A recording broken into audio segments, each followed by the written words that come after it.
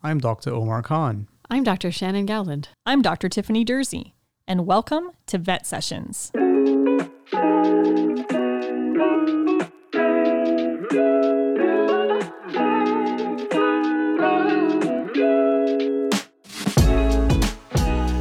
Hello, everyone, and welcome back to Vet Sessions. I'm your host, Dr. Shannon Gowland, and today I'm so happy to welcome Dr. Jocelyn Marchiori in to talk about blood pressure and vasopressor use in primary care. Welcome, Jocelyn. Hi, thank you for having me. Thanks so much for coming. So before we leap in, I'm just going to mention that today's episode is sponsored generously by our beloved OVC Pet Trust. So OVC Pet Trust is a charitable fund based at the University of Guelph's Ontario Veterinary College, and it funds groundbreaking research and discovery to improve companion animal health. In fact, today's guest, Dr. Jocelyn Marchiori, is actually sponsored by Pet Trust. Is that right? I sure am. They funded the research I did for my DVSC as a part of my residency, so I'm very grateful to Pet Trust and for my research and for this podcast. Amazing. And you did your research in glycopyrrolate use in rabbits, yes, is that right? Yes, we're trying to find a safe dose to use in rabbits because in the literature it's recommended to use dog and cat doses, but with other drugs used in anesthesia, dog and cat doses don't work in rabbits. And we know atropine doesn't work in rabbits because of the atropinase that they have. Right. And so what dose of glycopyrrolate do we use? So that was the objective of my research, to find a safe dose to use in rabbits. Very cool. I dimly remember atropine not working in rabbits, but I haven't done bunny anesthesia in a long time. I don't blame you. It's a bit tricky. Yeah, for sure. And then I heard a rumor that there are bunnies looking for homes. Is that right? There are. The rabbits that participated in my study, they're all spayed, vaccinated female rabbits that are less than a year old. They're New Zealand whites, very cute and fluffy. And I have 5 that need nice homes to go to after participating in our research, and they did really well, and they're super healthy. Amazing. Okay, that sounds really good. And interested people can email you, is that right? Yes, they can email me. If you Google my name, I'm all over the Guelph website, or it's marchioj@uoguelph.ca if anyone's interested in adopting a bunny. Amazing. Let us know. Okay. Thanks so much. Okay, so let's leap into our topic, which is vasopressors and anesthesia. And I just had a couple questions to start out first. I was hoping you'd sort of tell us how you got into anesthesia in case there are other vet students who want to follow in your footsteps. Yeah. It's a great path to follow, I think. Maybe I'm biased, but when I was a first-year vet student, I thought that I maybe wanted to do research. And so after my first year of vet school, I did some veterinary research at a facility in London. And part of the research was anesthetizing patients to have MRIs and imaging done. Cool. And I was more interested in the anesthesia than the actual research part. So then after my second year of vet school, I worked at the OVC main hospital doing anesthesia as a summer student, and I really liked it then.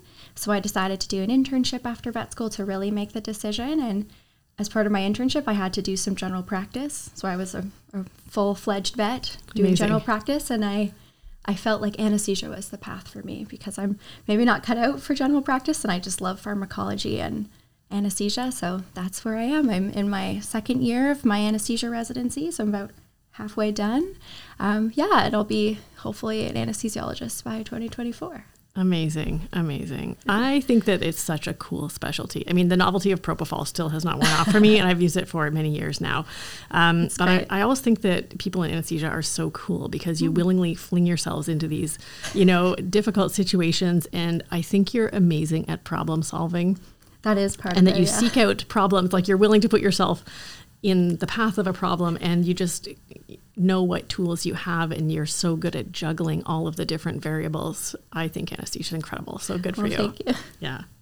So let's talk a little bit more about our topic today. So would you mind telling me a little bit more about hypotension, kind of giving me a definition of where you think animals are hypotensive? For sure. So I think most of us, when we think of hypotension in small animal species, we think about systolic blood pressure being less than 80 millimeters of mercury, and then mean blood pressure being less than 60 millimeters of mercury. And I think these numbers come from more human patients that are undergoing anesthesia, where at those values, you can see acute kidney injury and then some arrhythmias due to the lack of blood flow to the myocardium. And these kinds of values aren't really correlated in our veterinary patients to have the same consequences, but that's where I think it comes from, the human patients experiencing these negative sequelae of hypotension. And even though they might not be exactly quite the same, like acute kidney injury and myocardial based arrhythmias in veterinary patients, that's where the broad numbers of systolic less than 80, mean less than 60 comes from. Okay. And I think it's fair to think about hypotension as less than those numbers. Okay, fair. It's really nice to have those benchmarks to kind of think about. Okay, so if we have a patient under anesthesia and we're seeing those numbers, so blood pressure less than 80 or mean less than 60, is what you just said, I think. Yes, sure. So what are the first steps that we should think about when we have a hypotensive patient? Yeah, so the very first thing I think is to assess the plane of anesthesia. Okay. So this is done by looking at the eye position, jaw tone in a cat or a dog. So are the eyes rotated ventral medial? Most patients, when they're at an appropriate surgical plane, will have their eyes rotated ventral medial and no blink. If the eyes are central and there is a blink, they might be at a lighter plane. If they're central and no blink, deeper plane. And I think you have to assess if that plane is appropriate for the procedure that's happening. So if you're taking dental x-rays and the patient's at a surgical plane, I think it's fair to lighten the plane a bit because that's a bit much for what you're doing. But if you're doing extraction or you're inside the abdomen, a surgical plane is more appropriate. So I think assessing what depth the patient is at and if that depth is appropriate for what you're doing and if you can reduce the depth. So if your patient is a bit deep for what you're doing, then you can try and reduce the vaporizer to lighten the patient. And that's kind of the first step. It doesn't happen right away where you might see an improvement in blood pressure, but that's the first thing that I think about. The other thing is if your patient also is bradycardic and hypotensive, it's always worth it to consider an anticholinergic, so glycopyrrolate, atropine. Just keeping in mind that if you gave an alpha-2 agonist, make sure that they're actually truly hypotensive and that vasoconstriction has worn off before treating with an anticholinergic. But if the heart rate is low and the blood pressure is low, for the most part, it's appropriate to treat with an anticholinergic. Okay. And then I think a lot of people will first line do a fluid bolus. Usually 10 mils per kilo over 15 minutes is usually the average that I think we teach the students. And this is a good idea, but it only works if the patient is hypovolemic. Mm-hmm. So if your patient is normal volemic, your fluid bolus isn't going to do much. It probably won't hurt the patient, but it's not really as useful. And then if you're doing it with the crystalloid, you have to think about, well, that fluid's going to disperse into the tissues and you only have that fluid in the vasculature for 20 minutes, right? So a fluid bolus is nice in theory, but only if your patient is hypovolemic. And I think ways to assess if it is hypovolemic, if you have a pulse oximeter that's showing you pulse wave, you can see if the amplitudes of the wave are different. And this is especially easy to see when you are giving a breath from the rebreathing bag or ventilating. Maybe not so common in general practice, but if you see that change in amplitude, then it's fair to assume the patient is hypovolemic. If you did some pre-anesthetic blood work, like right the morning of, and they're hemoconcentrated, probably fair to assume they might be a bit hypovolemic. Or if you know the patient well and they're anxious, they're panting, they don't want to drink while being fasted for anesthesia, if they're fasted for water and food, these are kind of fair to assume. But you just have to kind of think about, is the patient truly hypovolemic before I give a fluid bolus? Okay. And then the next thing, and kind of step 4 of all the things we can do before maybe reaching for something else, is how long has it been since pre-medication? So has it been 2 or 3 hours since we pre-medicated? Can I add an opioid? What am I doing in the procedure? Like if you're doing dental extractions, in theory, some surgical stimulation will help with those blood pressure values. But if not, and it's been 2 hours since you gave an opioid in your pre-med, you could maybe top up that opioid at half the dose that you gave originally. If you don't want to give an opioid or you feel like analgesia is appropriate, there's always lidocaine. We really like that over at the hospital. So usually a 2 milligram per kilogram bolus IV, and that'll help with MAC reduction and analgesia. And then if that's still not working in your patient, you still want to decrease the amount of inhalant that you're giving. I think you could even think about giving a ketamine bolus. Ideally, if the procedure is longer, you don't want that ketamine given right before recovery because they can be a bit dysphoric. But if you're having trouble where the patient is too deep, but then when you lighten them, they're experiencing stimulation from dental extraction surgery, whatever it is, you could try a lidocaine or ketamine bolus so that you can reduce your isoflurane without them being too light for the procedure that you are doing. And usually I do 1 or 2 milligram per kilogram of ketamine. And then I know it's not always possible in GP, but sometimes a CRI of lidocaine or ketamine can help. So it's always nice to have a syringe pump if you do, just to decrease MAC so that you can decrease your inhalant, because inhalant is really what's for the most part going to cause your hypotension because of that vasodilation. And if you can reduce the amount of vasodilation you're causing, then that'll help your blood pressure. Fantastic. Wow, that is a great list. Okay, so the point of all this is trying to reduce the inhalant and reduce that inherent vasodilation and therefore bring the blood pressure up. And so those are all the strategies that we can think of in order to reduce our inhalant and yet not have our patient wake up and jump off the table. Exactly. Fantastic. Okay, I love it. I love it. So now we're at the point where we've done a variety of those things and the patient is still hypotensive. Mm-hmm. So then at that point, it might be time to reach for a vasopressor. Perfect. So what is a vasopressor? So officially it's a drug that causes vasoconstriction. There's different types of drugs that have inotropic or vasopressing effects. So essentially the patient is very vasodilated because of the inhalant we're giving, and also being under general anesthesia, the sympathetic nervous system is inhibited, and then you have kind of the beta 2 effects take over, and that's why you have such profound vasodilation even in healthy patients. So we want to kind of counteract that and get some more sympathetic stimulation and get more of those vasoconstriction alpha-1 effects back on board. Okay. So there are many different kinds of vasopressors that we could choose, but it depends on the situation. For sure. So what vasopressors would you recommend sort of in general practice, primary care situations, as opposed to a more fancy actual anesthesia referral hospital situation? Yeah, I think any general practice, it's fair to have one syringe pump. And then there are some vasopressors that you can give as a bolus, but I'll get into that a bit later. Okay. So I think dopamine is maybe the one that we think about as a first line most commonly. There's dose-dependent effects. So at lower doses, it's acting on the dopamine receptors, which isn't really going to help us with our vasoconstriction. At more medium doses, you're getting the beta effects.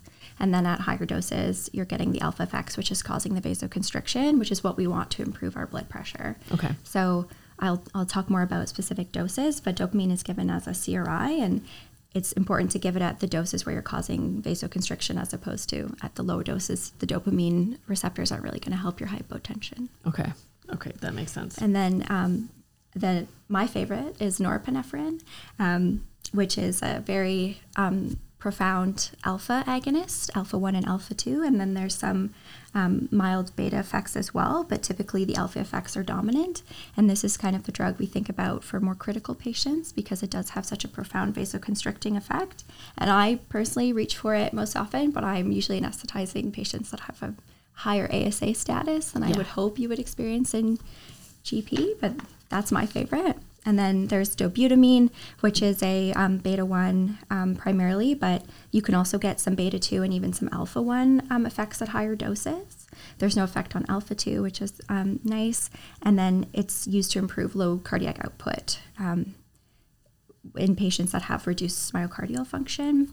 And then there's phenylephrine, which is kind of fun because you can use it as a bolus or as a CRI. Okay. So that's kind of nice for general practice if you don't have a syringe pump. And it's very potent alpha-1 adrenergic receptor effects, and there's no effect on beta at all. So similar to norepinephrine besides no beta at all. And then lastly is ephedrine. So ephedrine is acting differently than the other ones I've just mentioned. So it has both direct and indirect sympathomimetic action. So it acts as an agonist at those receptors, the alpha-1 and alpha-2, and it uses endogenous catecholamines for that effect. The only thing is you have to consider tachyphylaxis. So if you give multiple doses, you're not going to get a dose-dependent increase in effect. Okay. So it might be you give it once and then that's it. But that's a nice one to have as well because it's given as a bolus instead of a CRI. Okay.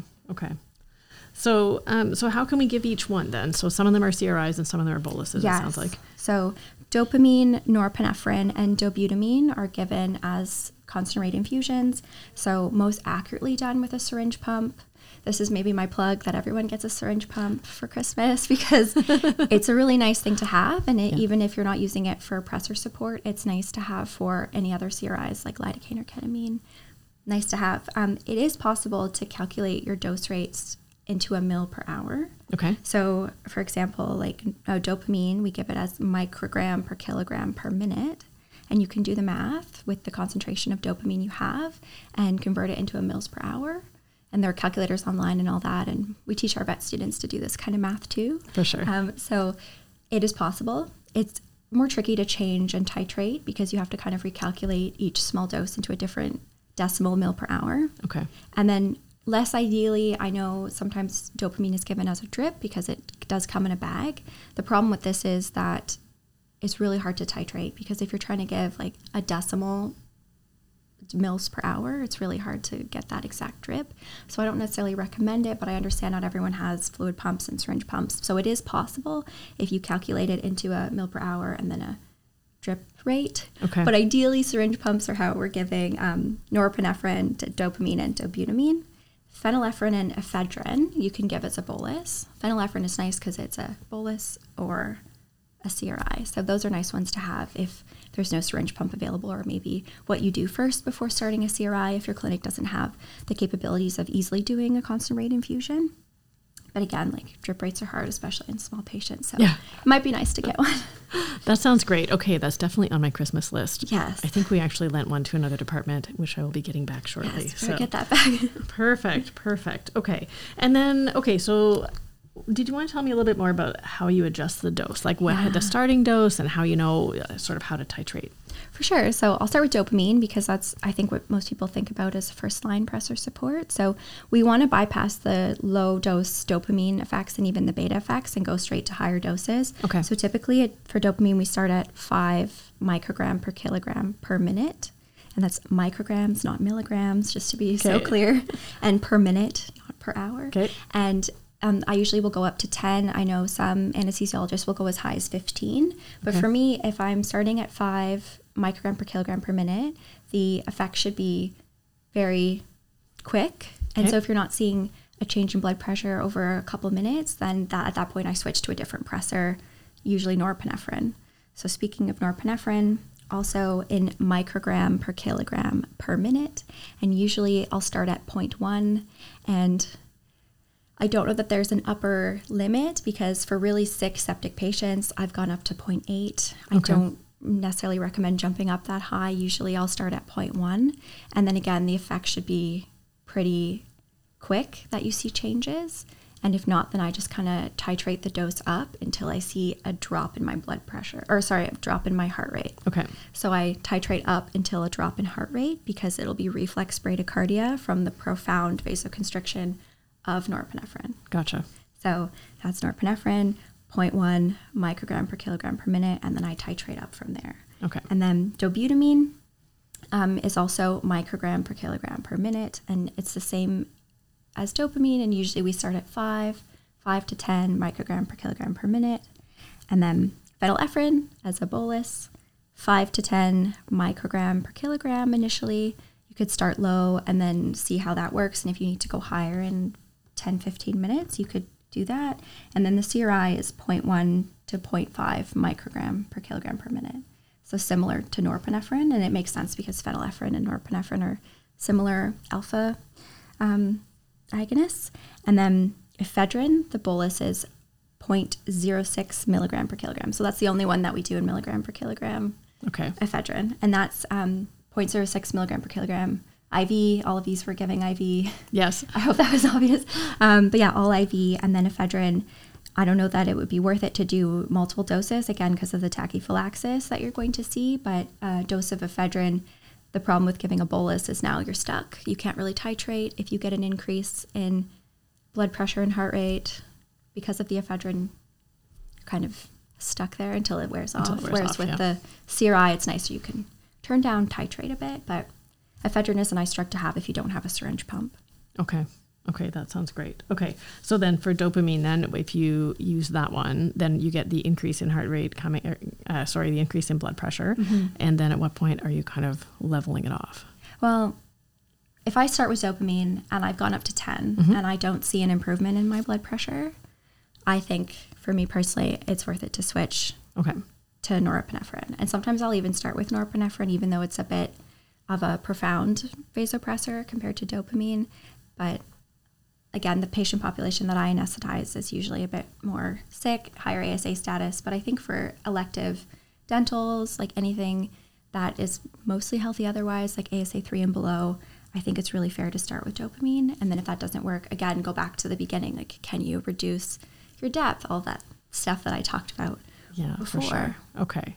And then once we get the effect that we want, do you tend to maintain them at that dose or? Yeah, I think if you're at like normal pressures under anesthesia, usually anything above 70 is really nice. Again, patient dependent. Yeah. It's not just a hard and fast number. Yeah. I usually maintain it. I might try to titrate down to see if we could do a lower dose to still maintain blood pressure.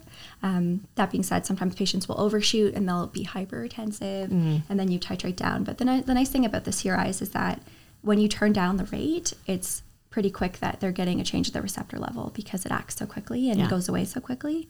And then pretty much as soon as you turn it off, within a minute almost, they're gone from the receptor. So if you don't like how hypertensive the patient is, you just turn it down and play around from there. But fantastic. I love instant results. Yes, me too. That's good. That's good. So we can see exactly what we're doing. Okay, amazing. So you've given a list of different ones. I assume there are different like sort of patient considerations in terms of which you choose for which patient, like whether they have heart disease or... Oh, yes, of course. Like, heart disease is kind of the number one thing I think about. So... For example, patients with DCM, like dogs with DCM that have really poor contractility or really advanced mitral valve disease and poor contractility because of that, poor systolic function, dobutamine can be really nice to help with the contractility. That will help improve blood pressure. That being said, like a cat with HCM, it's the opposite because it has poor diastolic filling in the heart. You don't want to ask that heart to work faster. Okay. When it can't really fill all the way because of that hypertrophic myopathy. So for cats, there's been studies that say that phenylephrine is nice for cats with HCM, but norepinephrine is very similar to phenylephrine. So personally, I would put a cat with HCM on norepinephrine. That would be my go-to and then reducing the heart rate is nice as well. So if you get norepinephrine at a dose that decreases your heart rate from the reflex bradycardia from the vasoconstriction, that's nice for cats. Any septic patient, which I see quite a few of, like... Happily we do not. Yes, I'm happy to hear that. Hopefully you wouldn't, but just in case. Yeah. If someone works somewhere where they might see some emergencies and you do have a patient that's really not well, a GDV, a dog that's in dystocia, that kind of thing, norepinephrine is really nice for septic patients because the vasodilation is so profound. And then norepinephrine is kind of the only thing that will work. And sometimes even that doesn't work depending on how sick the patient is. But dogs with DCM and mitral valve disease, dobutamine is a nice one to use because it helps with contractility. And then cats with HCM, I use norepinephrine or phenylephrine, very similar. Okay, that makes sense. Yeah. Thank you. Okay, that sounds great. And then what if nothing works and we've got a horribly hypotensive patient? Hopefully we're not going to be in that situation. But hopefully not. It happens though. I think especially, again, for the patients I anesthetize, sometimes they're just so sick and compromised that despite my pressors and even multiple pressors and everything else, like blood products even, they're still hypotensive. And of course, if there's hemorrhage, sometimes I prefer hypotension, so we're not losing all the blood. I've just returned to them. Yeah. That being said, I think in general practice, patients with lower ASA 1, 2, maybe even 3, if you have like a diabetic patient with some comorbidities, heart disease, that kind of thing, hopefully all of the things that we've talked about, something will work. So adjusting your depth, like a fluid bolus if they're hypovolemic, chopping up an opioid or something else to reduce MAC, lidocaine, ketamine, and then a pressor, their dopamine. Hopefully something will work.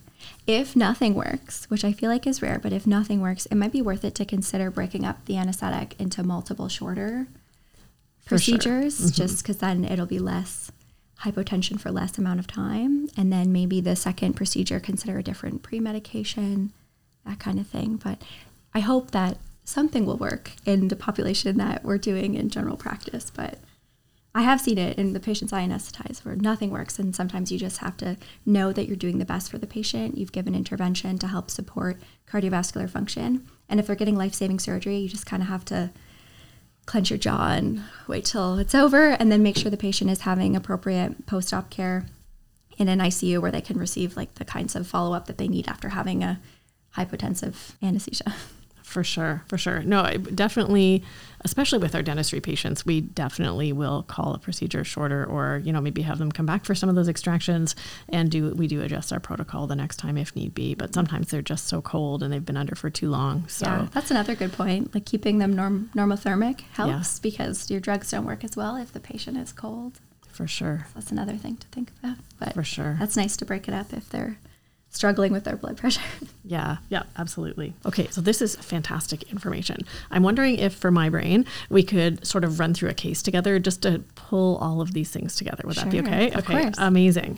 So let's say we have a 7-year-old Chihuahua, say, in for a dentistry. So typical dental patient, healthy apart from dental disease, standard pre-meds, say Dexmed Hydro, Propofol IV, and we have done the dental x-rays, we're getting ready to place our dental blocks, and the blood pressure is starting to drop. So at this point, we've done no interventions, we're on standard doses of everything. Mm-hmm. So just really quickly review step one, and go through those wonderful steps again. Yes, I look at the patient's depth, so I'm looking at the mouth because we're about to do dental blocks. How's the jaw tone? Is it really loosey-goosey? There's no clenching of the jaw. It's easy to open the mouth. How are the eyes? Chihuahuas have nice buggy eyes, so you can see where their position is. If the eye is more ventral medial, no blink, seems like a good enough plane. But if the eyes are central and you have like no jaw tone at all and you're just about to do a block and you're not extracting anything imminently, then I think maybe turning down your vaporizer and seeing if that helps lighten the patient's anesthetic depth a bit, and then that won't immediately help your blood pressure, but that's kind of step one that I do. Okay. And then next I would say, okay, how long has it been since we gave the pre-med? Yeah. Has it been 2 hours with, you get the catheter in and then you have to go do something else, and the patient, maybe you do the cleaning before, and so the tech's been doing that.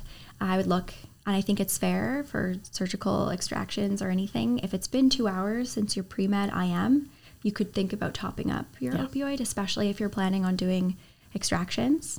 If you're not sure you want to top up the opioid because you're not sure you're doing extractions yet, then I think, the dental blocks might help reduce our depth, right? So we do the dental blocks. Can you turn down the depth even more on the vaporizer? And then if you turn down the vaporizer and you notice the patient is a bit light for what you're doing and they're reacting and their heart rate's going up and their blood pressure's not really coming up, sometimes when they're getting surgical stimulation or any kind of stimulation from removing teeth, that might help your blood pressure a bit. True. But yes, if not, you could try reducing the MAC of the inhalant by lidocaine bolus, or I like ketamine. Sometimes it's nice, especially if you're finding the patient is really not liking what you're doing, but they're still so hypotensive when you turn up the inhalant. Let's add something else instead of inhalant. So lidocaine bolus 2 milligram per kilogram, ketamine bolus 1 to 2 milligram per kilogram. Love it. Maybe not both at once. Try one, see if that helps, then the other. And then you can repeat those as necessary if it's been half an hour and you're still having the same issues. And then the next step is, what's the heart rate? Yes. If the heart rate is low, and we gave dexmedetomidine, I imagine the heart rate probably is low. Mm-hmm. But if we're now hypotensive, that means the vasoconstriction has gone away, but the bradycardia persists. And so can we give an anticholinergic?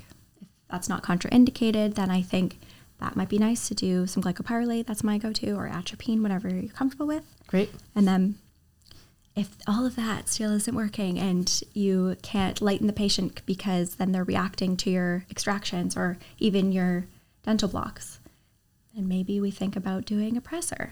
Great. Assuming the patient isn't hypovolemic and you're like, this dog never drinks, it's super anxious, maybe we could do a gentle fluid bolus. And you can do all these things at once, right? Turn down the vaporizer, fluid bolus, and start a pressor. Because if they are hypovolemic, it's nice to kind of have a pressor to help with their hypovolemia as well. So perfect. Yeah. And for this patient, I would probably start with dopamine. I think in general practice, assuming that's what you have, if you don't have a syringe pump to give the dopamine or a fluid pump to give it as a ml per hour dose, then maybe ephedrine or phenylephrine or something, depending on how profound the hypotension and if you're turning down the vaporizer and all your other activities haven't helped. Fantastic. I love it. I love it. Thank you for drawing all that together. It helps me just to review one more time. So that sounds really good. And then lastly, what about cats versus dogs? You already touched on this a little bit, but do you want to just wrap up about kind of the differences because there are always some? Yes, cats are special, aren't they? Yeah, I love cats, but they are special. Me too. I'm definitely a cat lady. And Cats are special when it comes to anesthetizing them. I think in terms of pressors, I consider cats the same as dogs. Doses are the same. Everything is the same. The only thing different is the more likely heart disease in cats. Yeah. So HCM versus in dogs, most likely mitral valve disease or DCM. So just thinking about a cat, I probably would never do dobutamine if you don't know that it has HCM or not, because that's contraindicated. Okay. And then just in terms of monitoring blood pressure in cats, I know there's some thought about what the Doppler measurement means in a cat versus a dog. And all kinds of indirect measurements of blood pressure aren't quite as accurate as direct blood pressure. So keeping that in mind. But when I have direct blood pressure, like an arterial catheter in a cat, I'm looking at direct blood pressure and I measure on the Doppler.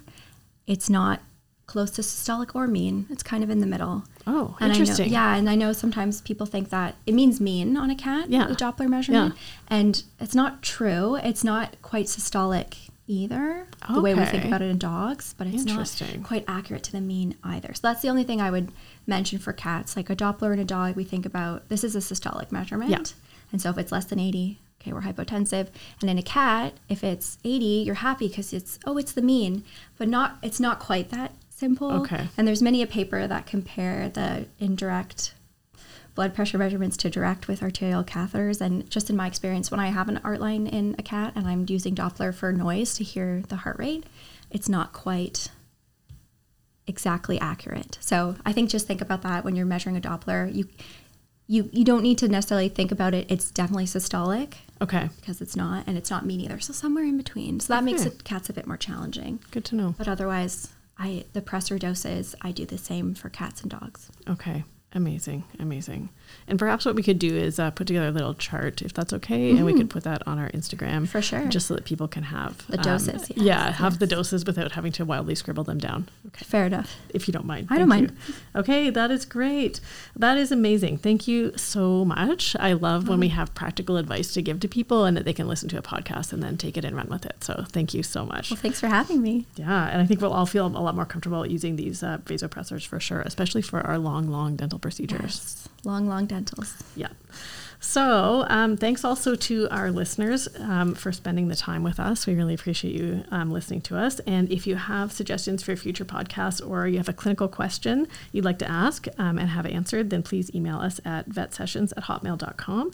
Please also follow us on Instagram at vetsessions. And don't forget that if you know of someone who can provide an excellent home for a wonderful bunny, to also email Dr. Marchiori. Thank you so much, Jocelyn. Thank you. Take care.